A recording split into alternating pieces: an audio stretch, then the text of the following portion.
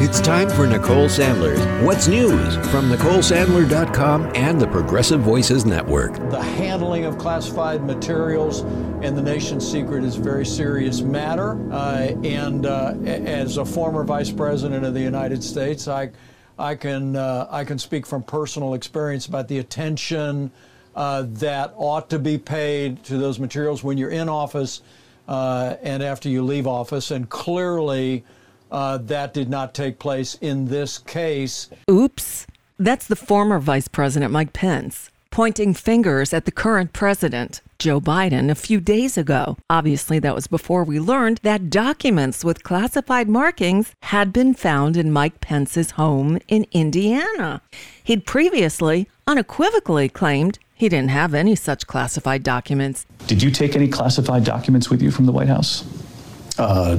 I did not. Do you see any reason for anyone to take classified documents with them leaving the White House?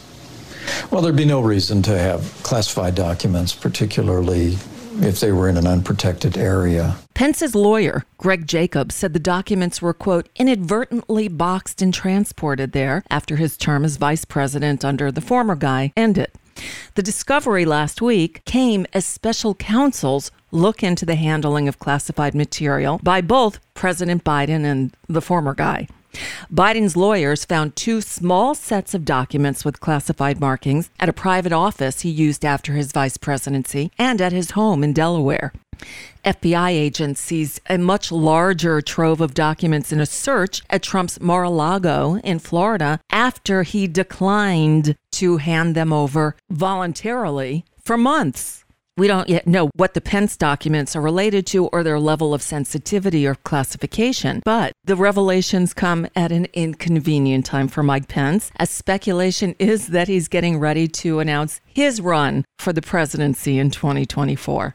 By the way, those documents are now under review by the FBI and the Justice Department's National Security Division. Attorney General Merrick Garland has said he was, quote, unable to comment when asked about Pence, if he'll name a special counsel for the case, and if a policy change is needed after Biden, Trump, and Pence all had classified materials in their homes. To be continued. More controversy over in the House of Representatives, where the new Speaker, Kevin McCarthy, announced his first major act of retribution since they took the majority, announcing on Tuesday he's going to block Congressman Adam Schiff and Eric Swalwell from serving on the House Intelligence Committee.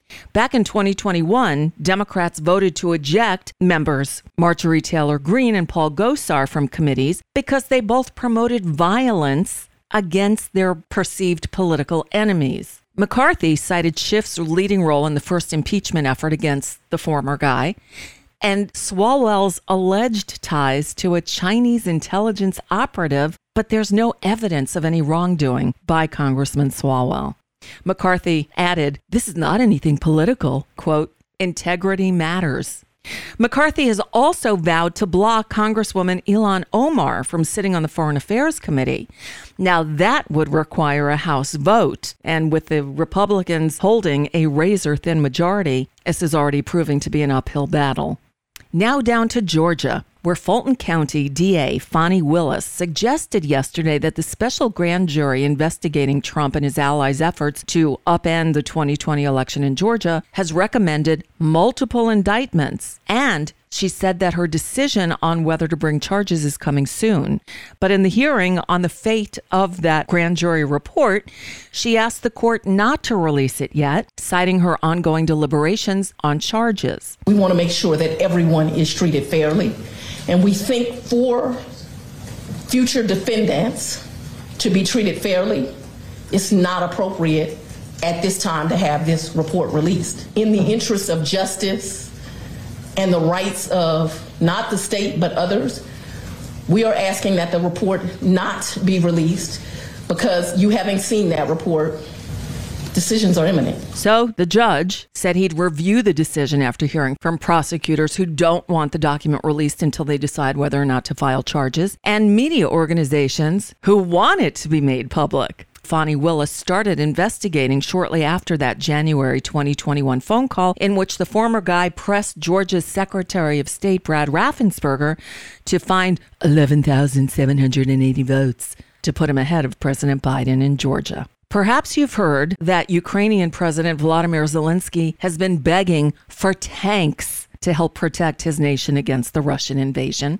Well, in what would be a reversal, the Biden administration now says they will approve sending M1 Abrams tanks to Ukraine. Just another signal that international reluctance to send tanks to the battlefront begins to erode.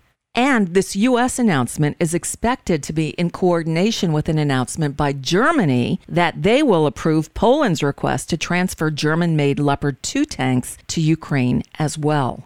And finally, as we approach Friday's International Holocaust Remembrance Day, pressure is mounting on the Australian government to deny entry to the rapper formerly known as Kanye West to Australia. Peter Wertheim, co-CEO of the Executive Council of Australian Jewry, argued to officials on Tuesday that he's not suitable to receive a visa because of his history of anti-Semitic remarks. Decision has not yet been announced, but Australia has previously refused or revoked visas for far-right figures for failing the, quote, good character test. We need one of those over here. Just saying. And that's just a bit of what's news. For now, I'm Nicole Sandler. If you appreciate these reports and the Nicole Sandler Show, I hope you'll consider making a contribution. My work is listener-supported, and I can't do it without your help. Find out more at NicoleSandler.com, and please click on that donate button.